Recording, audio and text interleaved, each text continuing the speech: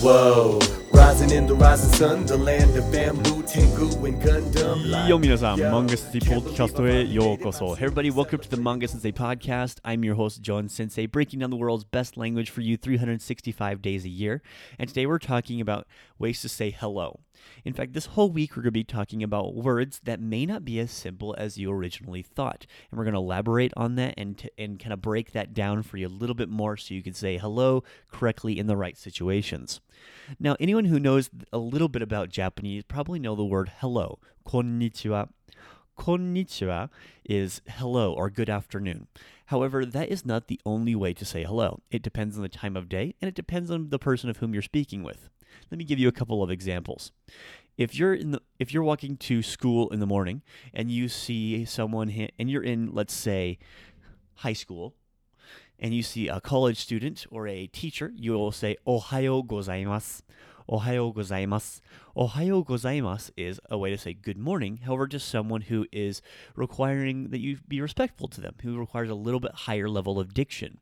However, if you see a middle school student or someone else in high school, you can simply say "Ohayo." Ohio, like the state, Ohio, but you're going to have a slightly different pitch accent. Ohio. Now, out of these two ways to say it, one changes and used to speak to someone above you in that hierarchy, and one is used to speak to you across. On the same notion, you can use one to speak slightly down, which is uzus. Uzus is Ohayo gozaimasu said really, really fast and becomes uzus. You'll often hear men, when they reply to you, usually older men, salary men sometimes, reply to you, uzus. Ohayo gozaimasu, uzus. In the same token, you can also use alternate words to say hello. Among friends, people will sometimes say yo, which is what I say. Or more commonly, yaho. Yaho is, if you listen to people, usually women, will say yaho, but not exclusively. This is just something a little bit more fun and not rude at all. It's pretty informal. So if you see your friends and you haven't seen them for a second, you're like, yaho, or answer on the phone, yaho is just fine. Another way to say hello is how you answer the phone. You don't answer the phone, konnichiwa. You answer the phone, moshi moshi, or mosh mosh.